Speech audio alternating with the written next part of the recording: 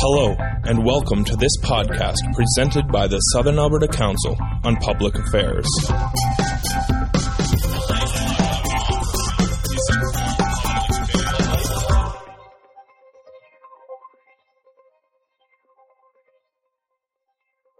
I think there's a few people in the room that don't know me. My name is Lisa Lambert. I have been the administrative assistant for SACPA for 4 years. I now have a sidekick, Annalise Van Oors, so that I can actually write my dissertation. I'm actually going to not come to SACPA for a little while in the near future and sit and write my dissertation and try to get to the point where Paul is. So I welcome you. I welcome you back, and I want to just remind you of two upcoming SACPA events. One of them is on Monday night at the University of Lethbridge. Dr. Katie Gibbs, a scientist, communicator, and organizer, is speaking on No Science, No Evidence, No Truth, No Democracy. Dr. Gibbs was, in the summer of 2012, one of the lead organizers of the Death of Evidence rallies that took place, one of the largest science demonstrations in Canadian history. So she'll be speaking 7 o'clock Monday night at the university. In PE 261. And next week, I hope to see you all back for a wonderful speech but at our regular session from Dr. Nicole Rosen. Nicole and I have various arguments about how uppity I am about my language, and apparently I'm very uppity. So she is a linguist, and I like to have things grammatically correct, and that makes me terrible in her mind. So the title of her speech is "The Kids May Not Be Speaking Your Language, but They're Still All Right." So she and I will have words after that. And now I'd like to welcome back Paul Ferry and invite you to go to the questioner's mic if you'd like to ask any questions.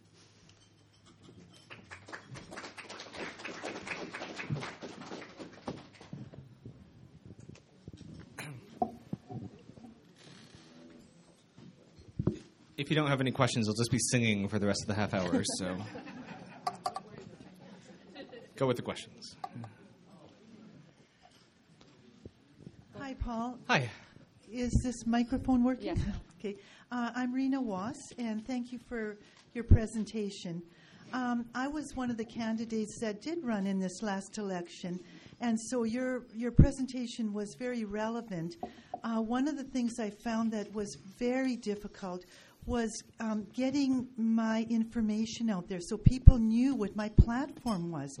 So when I look at a ward system, it looks like that would be the way to go. But the problem is I don't want to see our city fragmented. It's like building a house. You can't just address like part of a house. You have to look at the whole structure and then the maintenance of the structure. And what you showed us, what's going on in Vancouver, east versus west, how the west is more favored than the east. Well, that's not good for a city. What I would like to see and hear from you is how can we engage voters? This last election, under 30% came out to vote. I mean, politics affects every aspect of our life. It's enormously important, but there is voter apathy. So a ward system might address it, but then look at the flip side of it. So could you maybe, I know you didn't touch on this, but how can we engage voters? How can candidates get their message out? Thank you. No, thanks for the question. There's a couple of things I can say about voter turnout. So voter turnout, as you might know, it's kind of like a little bit of a pyramid. At the top of the pyramid is, pyramid is a bad example, a ladder, let's say.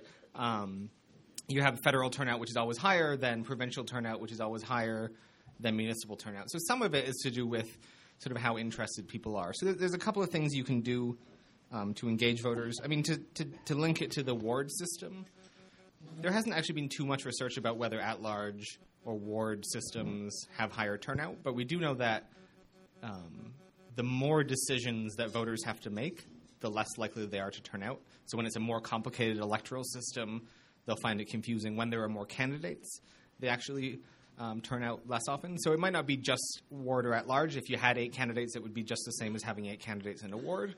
But certainly if it's 29 candidates, if it's the example I had from Edmonton of 57 candidates, maybe doing something like a ward system might help a little bit in sort of reducing how complicated an electoral decision is. Other than that, to be honest, the best way of driving up voter turnout, at least locally, is to have a really interesting and competitive mayor's race. If you do a little sort of a scatter plot of of voter turnout and how competitive an election is, it's a really strong relationship. So the more competitive an election is, the higher the turnout. I mean, the best example is Calgary. So 2004, 7 and 10. 2004, it was the incumbent mayor versus a man who believes there is secret money buried underneath City Hall. Not competitive, 19% turnout. 2007, the same incumbent mayor versus someone who spent $1 million for some reason on his campaign. He didn't come close to the $1 million guy, but turnout was driven up 33%. 2010, now you had Nenshi, the mayor right now, and Barb Higgins and Rick McIver, who's now the transportation minister, all competing. Now you have turnout be 53%. So in some ways, there aren't too many special things that you can do. You can just make the election kind of more competitive and more interesting. How you guarantee that is a little bit more difficult. Some of the things you could do to link it back would be, campaign finance reform. If you made it possible for more candidates to be more well-funded, so rather than one or two people relying on huge donations from developers, if you had maybe 3 or maybe 4 good candidates running for mayor who could draw on a wider array of support and money, you might end up driving out voter turnout. I mean, the one thing I'll say about campaigns, though, is if you're running a councillor campaign, I think it does end up being easier in a ward system because there are fewer people you have to contact. The geographic area is smaller. You don't have to run a citywide campaign. You can focus a little bit more. So, I mean, that might be it. But beyond that, for municipal politics specifically, it's a bit harder to say anything other than make sure there's always 2 or 3 good mayoral candidates. Hi. Thank you very much for your talk. Oh, my pleasure. I'm Bev Mindel-Atherstone. We had 29 people running for council, and we had 29% of the vote. Mm-hmm. So we had 1% per vote. 1% per candidate. If you had 55, then, I mean... Well, 55 if we had Nenshi running here. Okay, so we have great disparity in the city between the north side and the rest of Lethbridge, and it only seems to be exacerbated as the west side has grown to be larger, so the west side has taken on characteristics of the south side. And one good example is that the senior centre on the north side is tremendously underfunded compared to the senior centre on the south side. Okay. So what I'm wondering is, why do we have to have either a ward system or at large? Why couldn't we have a combination with 4 councillors? We could have 4 councillors from the ward system representing the north, the west, the south, and maybe it would be 2 in the south just by proportion. Yeah. And then 4 at large, because I really see that as one of the points you made, that the homogeneity of council, we have a very homogeneous council, and we only have 1 woman on council right now. So, and 1 from the north side. Yeah. So I'm just wondering, is that a possibility to have mixed ward and at large? No, for sure. This is actually something I was talking about just over lunch. A good example of this is Thunder Bay. So they have 13 people on council, one mayor and 12 councillors. And the way it works there is they have the mayor obviously elected citywide. They have 5 councillors elected at large, just like here. And then they have, how many does that leave? 7. They have 7 wards as well. So what that means is if there's a big citywide issue, then that benefits the whole city. Then the mayor plus the 5 at-large councillors in Thunder Bay can team up with at least one other ward councillor to pass something through. If there was, on the flip side, something that was really bad for one side of town rather than the other, you could maybe have 4 or 5 of the ward councillors opposed to it, and then if you could get 1 or 2 more of the at-large councillors or the mayor to do it, that would be sort of, it's a nice balance. I actually think it's a good approach, especially for somewhere like Lethbridge or Vancouver, if they were transitioning from having a long-standing at-large system. If you transition to sort of a half system, I think Thunder Bay is actually a really good example of how you can balance having not quite a majority of councillors elected in an at-large kind of way, and then the other half elected at wards. So then you have some guarantee, say in Lethbridge, that there'd be another councillor or two from the north, plus 4 or 5 councillors elected from wherever, and then you're less concerned about the disparity because maybe sometimes they'll be elected from the south, sometimes from the north. But if you could guarantee sort of a councillor from each of the areas, it might end up being a little bit more fair, kind of addressing both sides, where you have candidates who are sort of city, looking at the big picture for the city, and also some candidates who are looking out more for some of the different communities here in Lethbridge or elsewhere. That was hello. Thanks for coming today. Oh, my pleasure. This was why I got up as well, because you made the ward system seem like an either-or, and in actual fact there is your every name, color please? of the... Your name? Darlene McLean. Okay. There's every color of the rainbow, and so I'm glad that somebody touched on that, and maybe on your system there, if you could have given a couple of examples of the different styles of wards that might fit. And also, the arguments that you had against the ward system, are many of those already exist currently. Like, for instance, you'll go to a recreation study thing at a presentation at City Hall, and they'll have all these questions that you want to answer. They want answered for their nice, tidy little survey. And the people in the audience will keep coming back to, well, who decided it was going to be in this part of town? When did this happen? And that sort of thing happens here all the time already. And the organizers just try and ignore that, and of course it never gets put into their survey at all. But during the course of the 2-hour discussion, that was brought up. People from the audience would keep bringing it up, and they would keep ignoring it.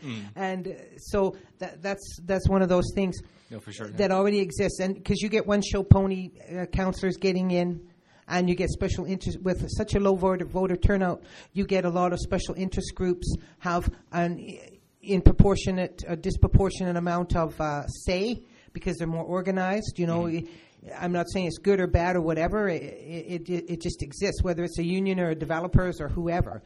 But I just wanted to ask you, has anybody, when you look at who's donated to who, sometimes you come across on the lists numbered companies. Yeah.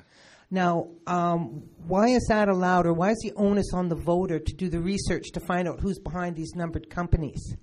And also, too, there's no policing of this whatsoever. You know, it's totally on my honor whether or not I got 500 from this person or 5,000 from this person. Why doesn't this person have to say, give me a check in City Hall on record, and it's on record that I got this 5,000, and then they could go through my campaign expenses and they could say, okay, well, these balance. We'll let him answer. Yeah. That's a lot. About let me just remember. Campaign finance laws. I mean, certainly Alberta has very few regulations, particularly at the municipal level. If you want to blame anybody about what it's like, is actually not the problem of City Hall. All of these regulations are set by the province under the Municipal Government Act and the other act whose name I don't remember that deals with elections, the Local Elections Authorities Act. Yeah. So you can blame the province certainly for that. But what can be numbered companies? Oh yeah, numbered companies as well. Yeah, no, I've done some research about campaign finance in cities, and you're right, it's a horrible pain. I mean, the things that you could do about it, which they do in other jurisdictions, is either A, ban corporate donations. I mean, that would definitely rule that out, or B, you have to specify who's also giving the money. I mean, it is technically possible to figure out who owns a numbered company, but it is quite a bit of a hassle. You have to go through some of the Alberta statute books and so on. It's irritating. But I mean, you're right in terms of transparency. I think Alberta does quite a bad job. One of the things that they're thinking that people are talking about in Calgary, and that some candidates have been doing, is actually releasing their donors list sort of at various points throughout the campaign. So it's the last 2 elections has been a sort of traditional for candidates on nomination day, which is about 4 weeks before election, to release how much, like, who's donated to them so far, and also maybe update it 2 or 3 weeks later, just before the election. Because the rules actually right now only say that you have to reveal it, I think it's 6 months after the vote, and by then nobody really cares. and they actually release them in these horrible documents that you can't really search through, so you have to flip through each of the pages. I mean, sure, we had to do this a while ago before, but now it's just too much data to look at in any organized way. But I mean, you're totally right about sort of transparency being a big problem with campaign finance. Go ahead. Helen McMenamin. Hi, Helen. One of the things I noticed in your ward system, and you're locating all the councillors. Mm-hmm. Sure, they all live in different parts of this town, but they all come from quite affluent areas. Mm-hmm. And is there anything we can do about that? And I've got another question. Could we have moved this up to larger scale politics? What do you mean about the second? Provincial or federal? Mm-hmm. The ward, the constituency, gerrymandered constituencies in some cases. Yeah. Okay. Can we get away from those? Yeah, first about the affluent areas. Certainly this is one thing that we know about at-large systems is you don't even have to really know what a city is like. All you have to do is look at where the councillors are elected if it's an at-large system, and you know where the money is. I mean, I don't want to be too cynical this early in the day, but I mean, it's roughly true. I mean, you can get a really good picture just by looking at who's elected just to see where the money is. And in terms of gerrymandered constituencies, it definitely exists in Alberta. I mean, they have these neutral bodies and so on, but ultimately, once the panel reports back to the provincial government or the federal government, the government does get to make changes to the constituencies. And I mean, some signs to look for if you're looking for this sort of thing is if you see downtown is split up into sort of a pie shape, it's often an attempt to get rid of there being any sort of urban councillor elected. I mean, in Regina and Saskatoon, it's not so much a problem the last time they did it, but before you could see this exactly where they would divide up the downtown ward to make sure that when the Conservatives were in power, they would divide it up to make sure the NDP wouldn't be elected downtown. And the opposite would actually occur as well. When the NDP provincially had some more power and sway with these constituencies, you would see a downtown riding magically appear, and then there would be some more suburban ridings where that would happen. So, I mean, you definitely see it. I mean, it's not as egregious or as terrible as the example of Eldridge Gerry back in the 19th century, because people are a little bit more sophisticated and a little bit more tricky about it. But, I mean, it definitely still exists. Evertanis, thank you for your detailed presentation. Oh, happy to. I don't live in Lethbridge. I live in the county of Lethbridge, okay, where we have zero voter turnout, and all the county councillors from the previous council were sworn in a week before the election because there was no other one. It makes it very difficult when you have enough friends to unseat a sitting councillor because you can't find nobody to do it.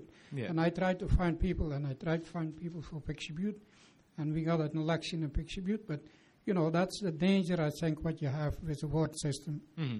They get entrenched too much, and it's hard to get them out. You want to have some comments on that, that's fine.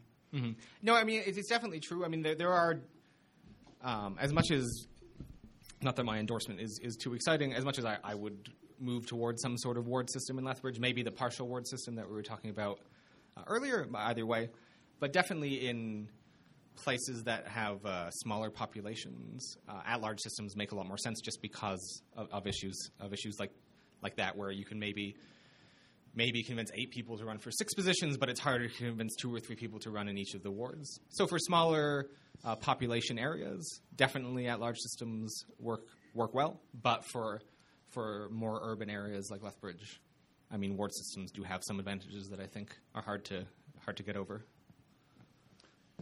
Terry Shellington.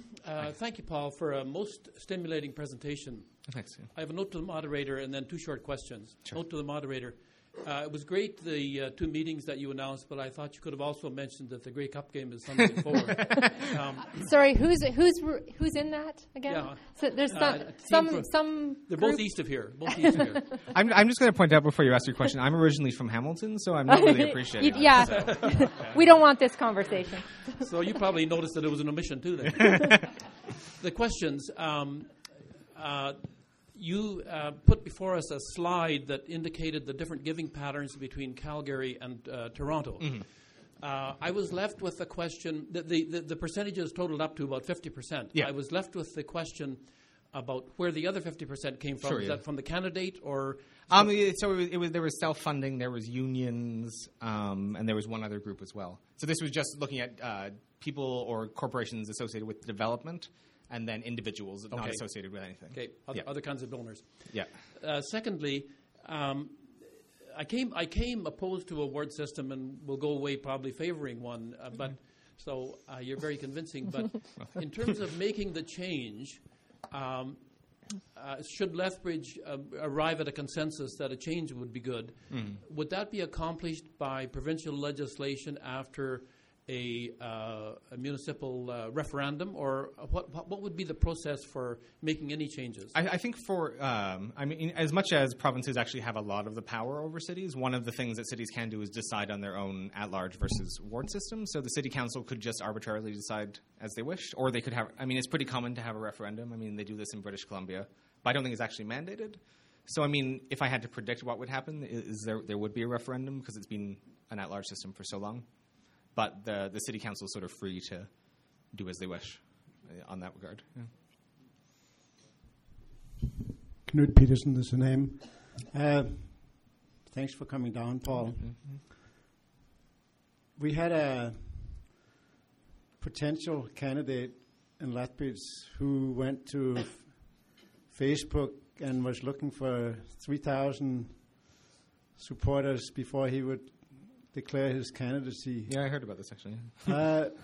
Is there any value in upping the amount of people that you have to endorse before you can even run? Here we have 29 candidates in Lethbridge, and I would argue if everybody had to get even 100 signatures, they would not be running. So that's one question.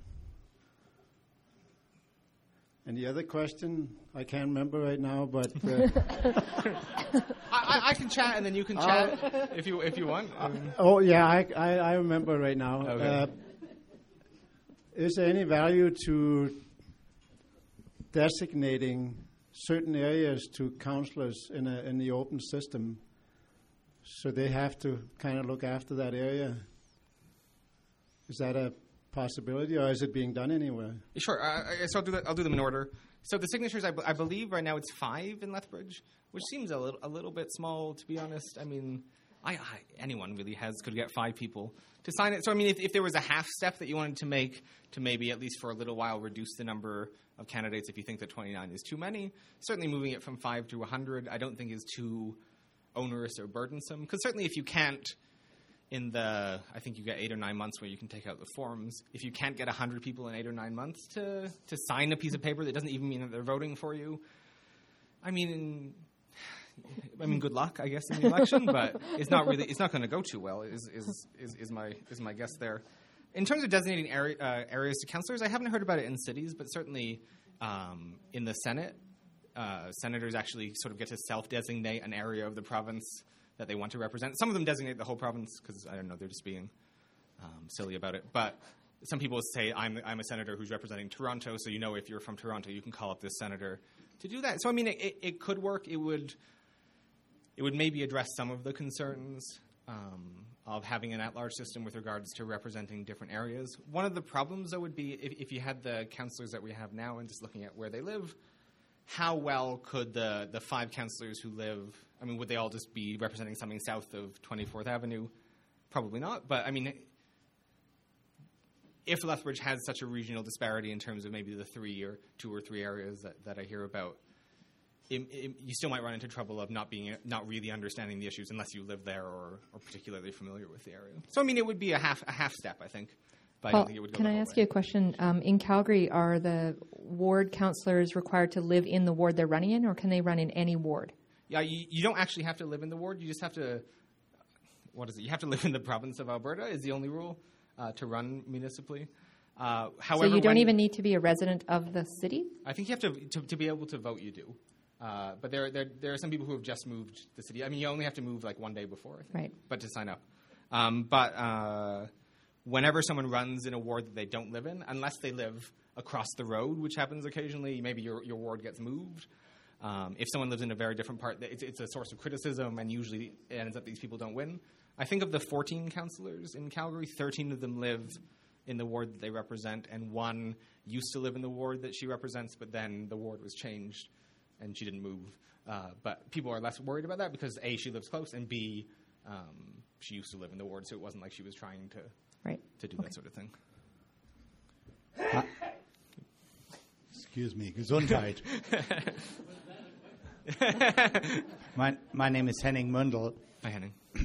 I was quite astounded to hear that Vancouver had an open system. Yeah. I know Calgary has a ward system. I somehow always assumed, naively, not having looked at city politics that well, that the larger the city, then the greater likelihood there is of having a ward system. Mm-hmm.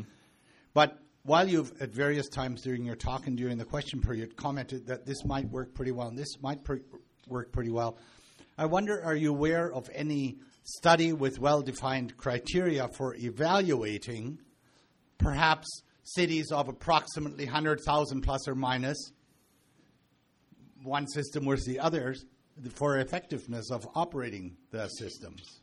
Yeah, I mean, I haven't. I mean, the first comment, you're absolutely right. The size of cities is definitely related in a general way to whether or not they have a ward versus at-large system, but it's not a perfect relationship. I mean, it's a society which has never really worked out perfectly well as they do in science.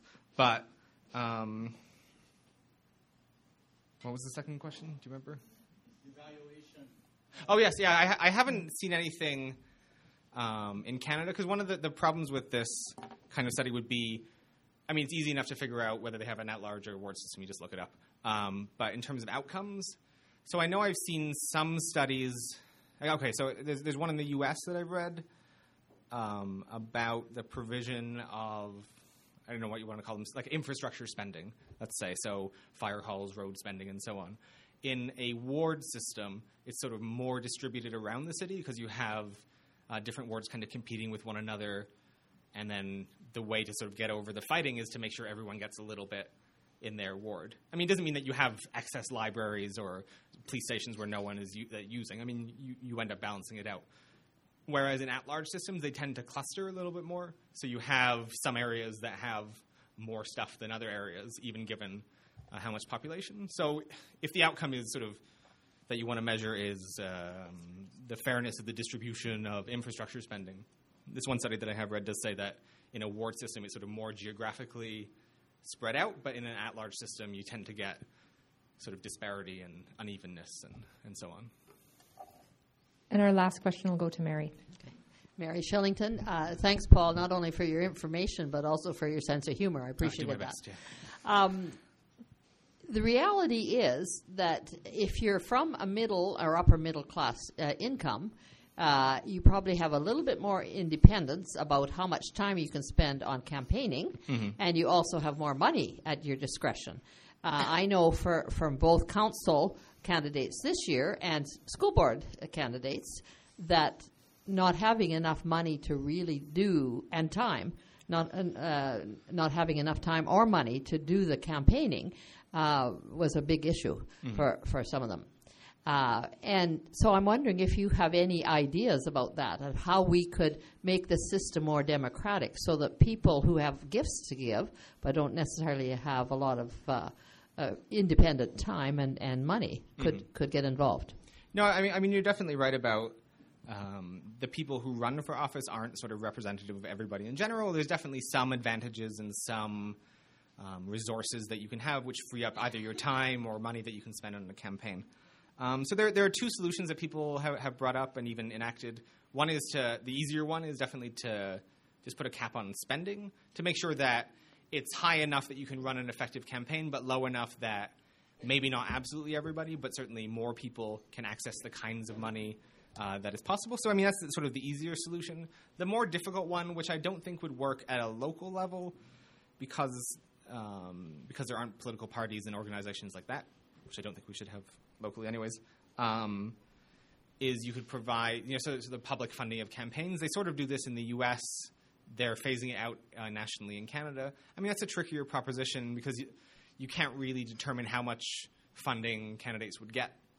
So I wouldn't really recommend that one locally, but definitely a spending cap that was set, again, at a level that would be high enough to run an okay campaign, but low enough that you could that more people could access that kind of money, I think would address at least some of the concerns of sort of equality of access to elected office. Okay, well, thank you very much, everyone. Thank you especially to Dr. Ferry for coming. I will note while we're still on the record that the mayor and council were all invited to today. I unfortunately scheduled this in the middle of the AUMA conference in Calgary, where they are all attending. So none of them were able to attend, but they were all invited. So thank you very much for your attendance and for all of yours. We'll see you next week. Thanks.